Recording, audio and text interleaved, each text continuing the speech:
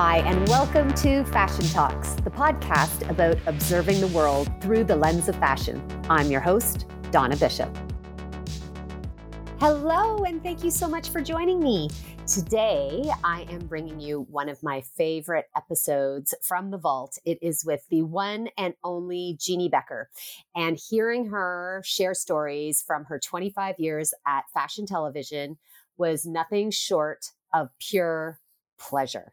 Let's get right to the conversation. And for many of us, Saturdays at 6:30 from 1985 to 2012 were sacred, as that's when the unforgettable synthesizer riffs of Animotion's Obsession announced the opening credits of FashionTelevision, hosted by my guest today, the amazing Jeanne Beker. Hello, hi. The brainchild of producer Jay Levine, FT opened the world's eyes to the fashion industry. And I can't even imagine how many story segments you did, because by your 20th anniversary, you've clocked like 2,000. So holy smokes. Eventually syndicated in 140 countries around the world by the time it ceased production in 2012. And a collective sob and river of mascara flowed around the world. It was most certainly the end of an era, and an era that influenced countless fashion designers and fashion lovers like me alike. Thank you so much for being here, Jeanne Beker. Oh, you're so welcome. We kind of created this monster, and I don't know if it was such a good thing at the end of the day. But we can talk about that. Well, my understanding is the concept of fashion television was to approach designers the way that musicians were often approached, to kind of get the story behind the people who were behind the albums. So you were working with the new music. Well, I came from that background. I was an entertainment reporter even leading up to that. But in 1979, we started doing this groundbreaking show called The New Music. This is pre-MTV. Nobody was really putting rock stars on TV in that way, really going into their hotel rooms and into the studio with them and backstage and riding on the tour buses. And J.D. Roberts and I, now John Roberts. Yes, he's very serious.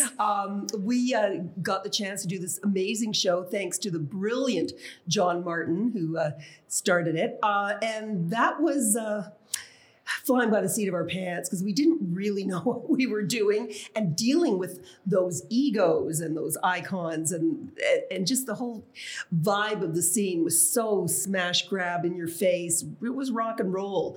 What a perfect training ground for what I was about to do 6 years later.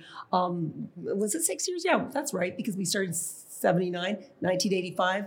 Where else was there to go? I thought, if I interview Rod Stewart once more, I'm going to lose it. It's time to go on to the Sting next again? Sting again. Okay, he I didn't mind so much.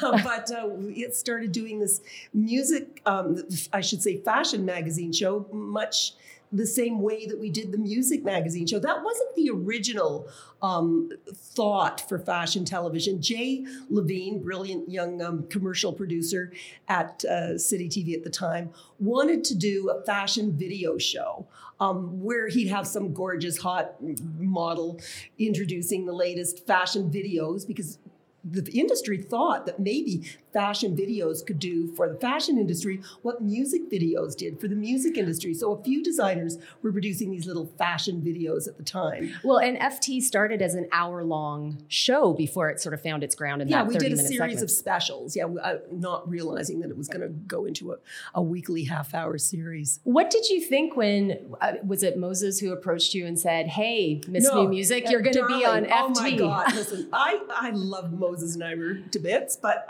he never approached me to do the show at all. I basically banged down the doors of the management at City TV. When I found out that they were thinking of doing a show about fashion, I said, hey, pick me. I paid my dues in the rock and roll trenches. I really love fashion. I grew up in the 60s, like all mod chicks who absolutely could never get enough of fashion.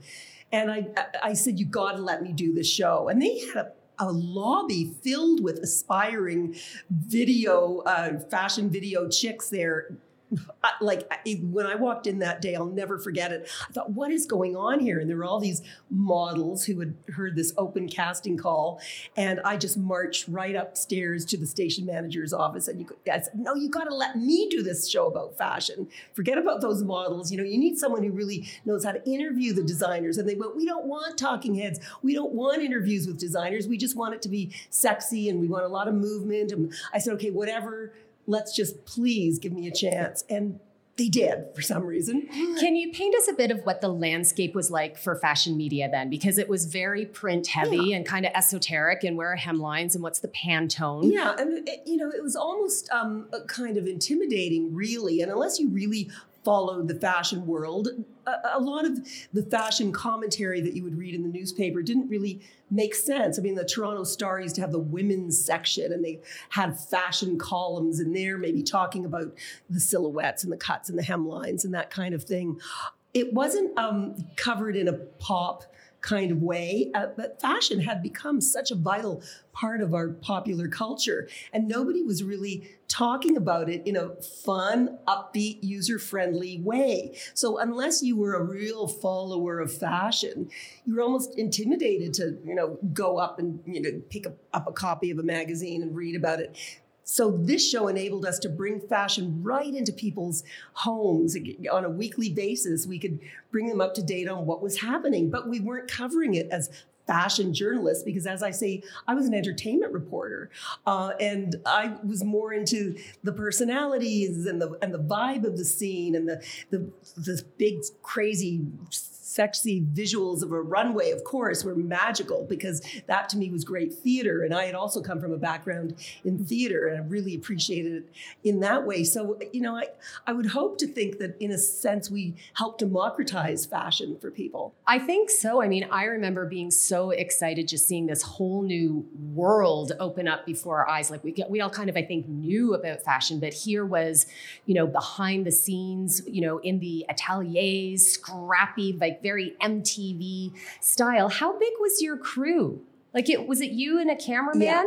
That was it, me and a cameraman. I mean, in later years when CTV took over, and we would send a field producer sometimes, but most of the time it was me and a cameraman. That was it. And it was great because we were used to working that way at City TV with these one-man bands. You didn't really need anything else. I mean, the rawness of it was just so appealing and so gritty and gave you such an intimate feel. It was up close and personal. We used to see the CBC crews come along with them. They had an audio guy and they had a producer and they had someone running, signing things and getting everything. We were just so rough and ready. And because of that, we could gain much easier access because there were only two of us to worry about, me and the cameraman. I mean, later seasons, I started carrying around a little high-8 camera so we could get a grittier kind of feel. And I would go right into the pit with the rest of the photographers and I could get right into people's faces and I could run around to places where they wouldn't even allow our camera and get stuff. And we used to show that stuff sometimes in black and white. And it was wonderful. We didn't care about the quality of the picture or the sound as much as some of our other professional counterparts did. And I think that, in a sense, it was almost what led up to what we're seeing now on social media, that kind of do-it-yourself grittiness. There is a full circle there of, FT utilizing the innovations of digital technology and what was available to create this really exciting raw content. What was the reaction like in the industry when FT came on the scene? The industry with a capital I yes, did not necessarily like us. First of all, who was I? Jeanne Beker, some chick that came from the world of rock and roll that didn't really, have a proper footing in fashion, according to, I'm sure, a lot of the snooty fashionistas out there. So they also didn't understand the medium or didn't take to the medium or didn't really approve of the medium. And there's always been a lot of snobbery about television, or used to be anyway, back in the day. As we were saying, fashion was the kind of thing that was really carried in the print medium. That was where it was analyzed. That's where the heady conversations about fashion took place. It was all about the printed page. The magazines sold those ads so they could bring you the latest and the greatest, or newspapers as well, covered fashion. But television, it was like, it was almost like they made me feel anyway as though I was not worthy. The medium was not worthy of covering, but I thought it's a no-brainer to put fashion on TV. It's about movement. It's about visuals. Like, why wouldn't you?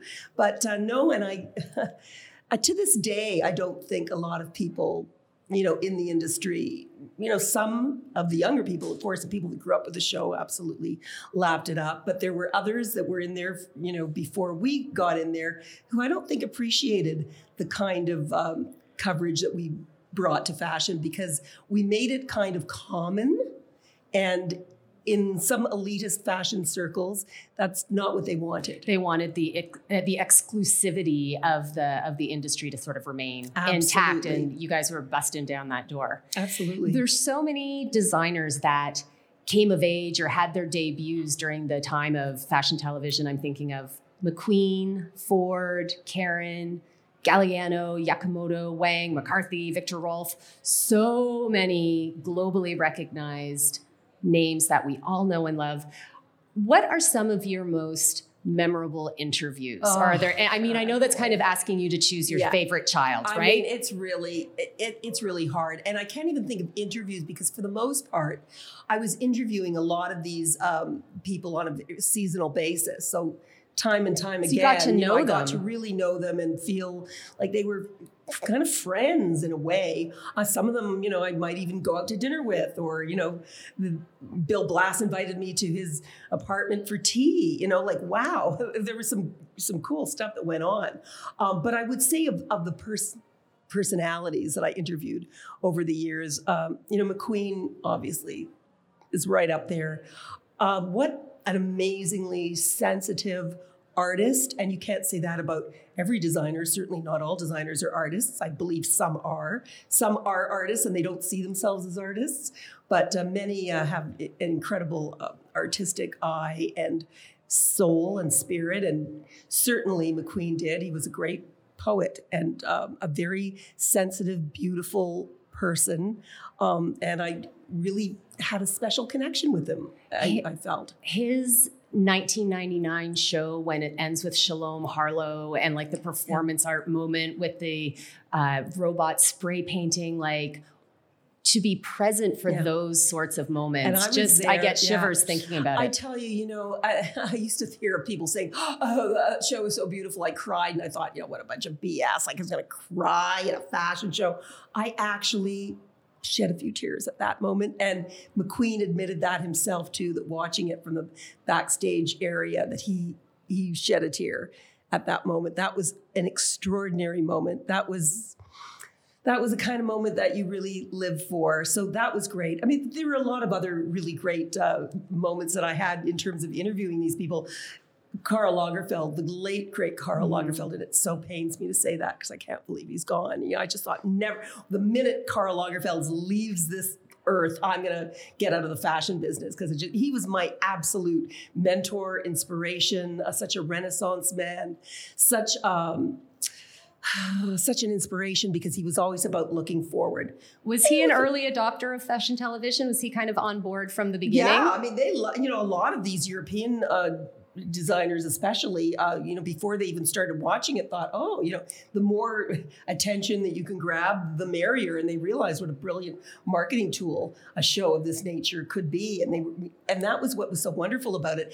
You have to understand that we were the only crew backstage at a lot of those shows in the early days. Once in a while, Elsa Clunch, who did, Style on CNN, they would be at shows too, because they started their show about a year or two before we started ours. And even Tim Blanks and Fashion File didn't come into things till about 3 years after we had started our show. So we were like the only crew backstage at these fashion shows. So we had the undivided attention of the designers, and the PR people were just all about getting as much exposure as possible. So they were very welcoming.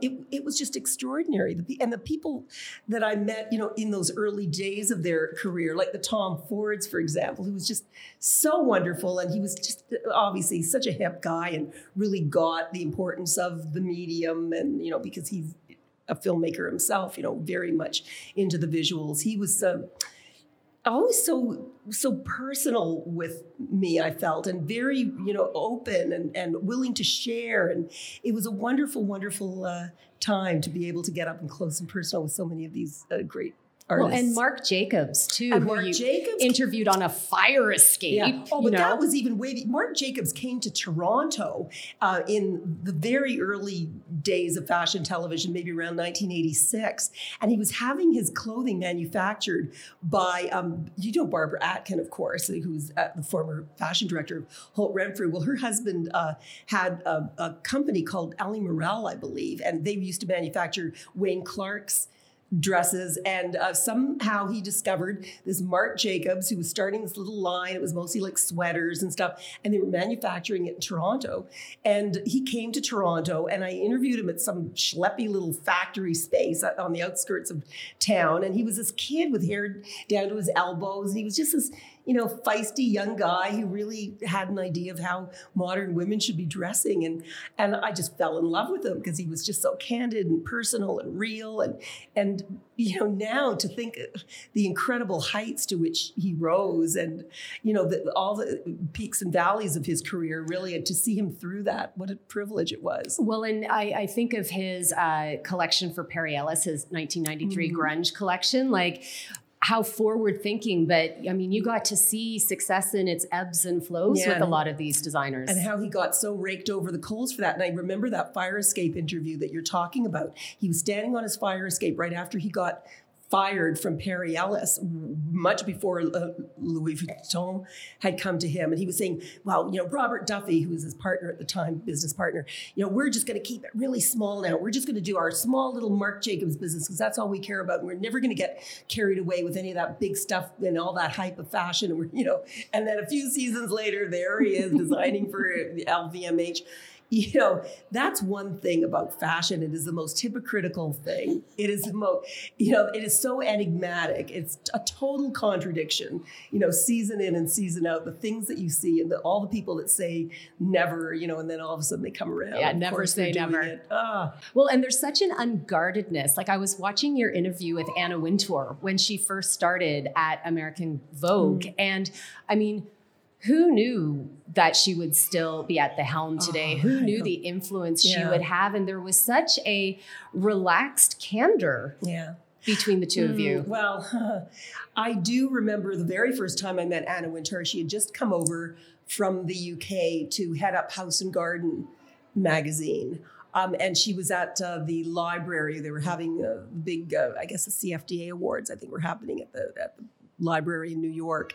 And someone introduced her, this new editor from the UK that was, heading up House and Garden. And I was so taken with what she was wearing. She was wearing this gorgeous frock. It was a beaded frock. And I said, well, who designed your frock? And she just went, it's vintage Geoffrey Beene. And that was like the coolest. First of all, Geoffrey Beene was like the coolest designer in my mind of all time, really. I mean, the most forward-thinking, brilliant gentleman of a designer.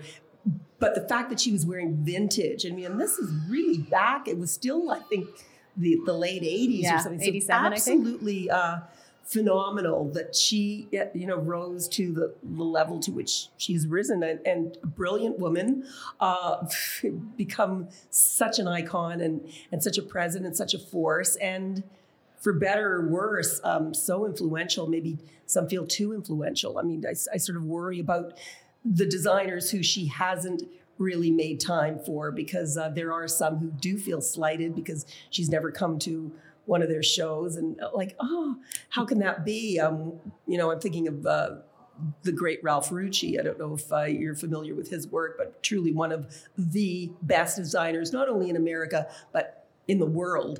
And she has never, for some reason, graced his show with her presence. I don't understand why. So, what her agenda is, I don't know, but obviously she's brilliant and she's great at what she does. And it's wonderful for a woman to see another woman still, hanging in there, at that age. There's a lot of ageism in this fashion business and in some life things in are general. consistent in fashion, I suppose, as ageism reigns. Yeah, and to see, Anna, who's, she's like almost 70 or maybe ish, kind of good for her. She looks amazing and she's up there. Wow.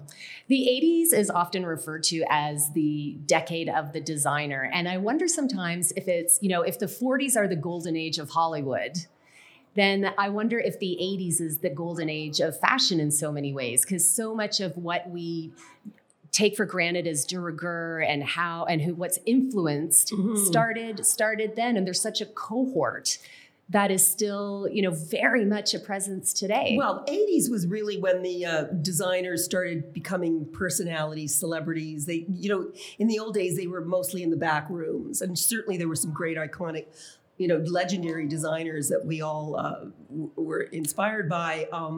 However, designers as rock stars, let's say, that's when designers started hanging out with rock stars. Madonna started hanging out with Jean-Paul Gaultier, and Versace was hanging out with Elton John. And all of a sudden there was this synergy between the music and the fashion scene. And media, of course, was exploding. And things like, MTV, music, or fashion on TV. So, of course, designers really started to become these great iconic celebrities and I models think that's really too, changed right? a lot. And models too, in the age of the supermodel. Freedom 90, exactly. And it was a Versace show. It was George Michael's iconic video, obviously, and Linda, Naomi, Cindy, Christy, and then Kate, and then Carly, and then Alec. I mean, you saw the role of the model become a rock star, just like the designer. And then the models sort of got too big for their britches and nobody felt like paying the exorbitant fees that they were charging. And then people realized it should be really about the clothes and not about the model so much. So then that changed. I mean, we still have the Gigi Hadid's, the Kylie Jenners, and some great Kaya Gerbers, great models around that are superstars in their own right, but not the way it was. I mean, those gals really took it to a place that was incredible. And I just, it will be no more. I mean, I don't want to get too nostalgic, but you sort of can't help it. Those were really great days when you first started to realize the possibilities and the great fashion photographers of the era. And of course, there's still great creative people around doing fashion photography and obviously designing and modeling, but not like, those originals. Pretty pure. I loved a quote that the young Tavi Grevinson said, where she was talking about how, she was 13 when she started coming. Tavi. Yeah. And she said, I don't care if I sit in the fourth row next season. It's all about the clothes. Yeah, but it's easy for but her to say. Easy to say when you're sitting in the front row. Yeah, but. Exactly. She was a phenomenon, very clever young woman now. I really love Tavi a lot.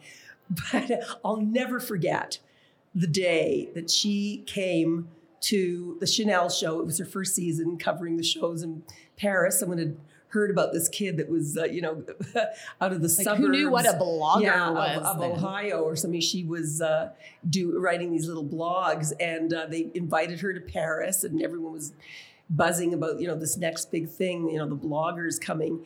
And she sat there in this outrageous hat that Stephen Jones had designed for her. It was like this big bow that looked like it was made of paper mache or something. And she was, of course, sitting in front of me, and it was like, okay. And I realized, you know what? That was the moment. And please, I didn't begrudge her. I thought it was great. I thought it was okay. Here's the next big thing, whatever. Fashion, the way I knew it, was over. That was like the beginning of the end, for sure. And I remember even afterwards that I introduced her to Karl Lagerfeld. She was there with her dad, who was a lovely guy. And, I was standing there and she came over and I introduced Karl to her. And Karl was, always about the new and the next and youth in general. He loves young people. And, Carl was very gracious to me, of course. And, I even have there's that piece of tape, I'm calling it. Well, it was a piece of tape at the time. There was digital recording. It exists somewhere of Carl's, Carl and I and Tavi together. And I really felt it was kind of a passing of the torch. And then the next season, to really drive me crazy, my beloved producer, Jay Levine, decided that he would have Tavi as a guest reporter covering the New York shows. And I will never forget the day that I had to literally pass the torch to Tavi. I mean, there I was with this microphone that I had worked like the dickens to really symbolize all the fighting that I had done, to all the elbowing my way into places, and all the relentless, the tenacity that it required to hang in there, to hang in the trenches. Because covering fashion in that way is not an easy business. It's a jungle, and it's survival of the fittest. And there I was with my, my beloved fashion television microphone with that mic flash that I'd worked so hard to carry for all those years. And I passed it over to Tavi, and I said, okay, go for it. And she went off and covered some of the shows that I wish I could have been covering that season. But, it was like, okay, that's it. Time to realize what's happening. This whole new wave was coming into the fray. And surely a few years later, it showed that we were becoming irrelevant. Covering fashion on television in that way, big deal. Everyone could be there in the front row now with their cameras rolling on their phone and bringing it all to people instantaneously. And, it was good. It was just this big change, this big shift had happened. What kind of tenacity did you need to muster? Like, do you remember some moments where you were literally like busting down doors, pushing models out of the way? And crying and having meltdowns and yes. Yeah. I mean, it was a very inhumane kind of business to some degree. There was a lot of pleading and begging, and you'd arrive at your hotel in Paris, every season. I talk about Paris because Paris to me is like the epitome of it all, and I think always will be, and it certainly was back in the day. And there'd be this big stack of invitations, and you'd go, okay, goody, and you go through and see who was sat you where and what shows you had the invitation to, and isn't that great? And that even though you had been on the phone and your producers had been on the phone for weeks leading up to this, trying to make sure that you were going to be on the list, sometimes you weren't on the list or the invitation hadn't arrived. And because you were still getting paper invitations, right? Oh, yeah, like it came in the mail. Absolutely. Oh yeah, and I think they still do. They beautiful paper invitations. I mean, they're like they were to die for. But for example, if you were expecting an invitation to the Gautier show or the Galliano show and it wasn't there, then you had to get on the phone with the PR people, and the show would be like just a couple of days away. And it was like, and they would say, well, sorry, no, you're not on the list this season. I go, what do you mean we're not on the list this season? We've been covering your show religiously. Sorry, no, too bad. There's a smaller venue, no room. It was like, what, you can't, I'm sorry, no, I will not accept no for an answer. And you would still show up at the venue with your crew and plead and beg. And these fashion PR people were just terrible. Like the worst people in the world. Sorry to all these great fashion PR agencies out there, but they were the gatekeepers. The designers were lovely. The designers were so nice. And the people running the studios, and the right-hand people of the designers were so nice. But the PR people were the ones that were hired to, make sure it was manageable. And they were ruthless. They were terrible. It was awful. It was really, I don't want to go down that road. Yeah. It was dehumanizing. And baby, I paid my dues. What can I tell you? Anyone that thought like, oh, look at that Jeanne Beker, I want her job. I'd say, you know what, honey, get your own job. This is like not an easy business. And if you think for 1 second that it's any step of it is easy, you go get your head examined. Well, because it seems so glamorous, right? Talking to these wonderful designers. I made it look glamorous. Yeah, that's why she's a pro. I gotta say though, Donna, really, we did try to show the business warts and all. I mean, there were many times when I got rejected, or I tried to get into a place and they shut down the door. I would get snubbed, or and we did always keep the camera rolling in true fashion television, city TV style. That was what was so great about the show. We wanted to show the scene warts and all. And, I tried not to make it look that glamorous. I mean, like I never had, look at these gals on TV today. Bless them all. Like they've got stylists, they've got the hair and the makeup people. I did not have any of that. Thank God I had Canadian designers to wear, because that's all I ever wore religiously, head to foot. All I ever wore was Canadian. I thought it was like almost a sin if I showed up in something that wasn't Canadian, because I thought this is kind of all I have is my identity as a Canadian. People didn't even realize that we were from Canada anyway, because it was just like, really, you're from Canada? Where's that? I hate to say it, but and Canadian designers were coming into their own there too. Like, there were Wayne Clarks and Brian Baileys and Diane. Yeah, but David only Dixon. on this side of the pond. In Europe, no designers had really broken through very much. I mean, the lovely Marie Saint-Pierre, I remember doing a show in Paris, a couple of times, and a few designers made their way over. And then towards the end of our run, even Greta Constantine, the boys, I actually showed them around Paris the first time they went, and that was great. But for the most part, no one had heard of Canadian designers, really. They really didn't. And that was sad. So I thought that was my duty as a proud Canadian to promote them over there. So I at least had great wardrobes to wear, because I could wear Canadian designer clothing. And, they would get a credit at the end of the show. But other than that, I didn't have a hair person. I didn't have a makeup person. I didn't have anybody telling me, what to wear, how to dress. And sometimes we never even we had to hail cabs, and it could be like raining. And I try to, get a cab to pick us up with, with all our gear. The glamour. It was not glamorous at all. Was there camaraderie between the designers? Like when you'd be backstage and one show would be ending and people are getting ready for another, was there a community? Between it was very rare that you would see a design. I mean, you did see some designers showing support to other designers, showing up at other designers' show, but not usually. Not usually. For the most part, designers, kept to their own shows and their own, unless they were really close personal friends, and they would show up, but rarely. I remember the brilliant retrospective that Yves Saint Laurent presented before he retired, before he died. It was just so incredible. There were many, many designers at that show just wanting to pay reverence. But no, I mean, having a show, it's like the spotlight is on that particular designer, and no one would want to really, steal the limelight. So Alexandra McQueen said that fashion is personality, sexuality, and showing people who you are.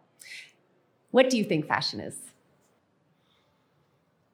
Oh boy, fashion is so many things.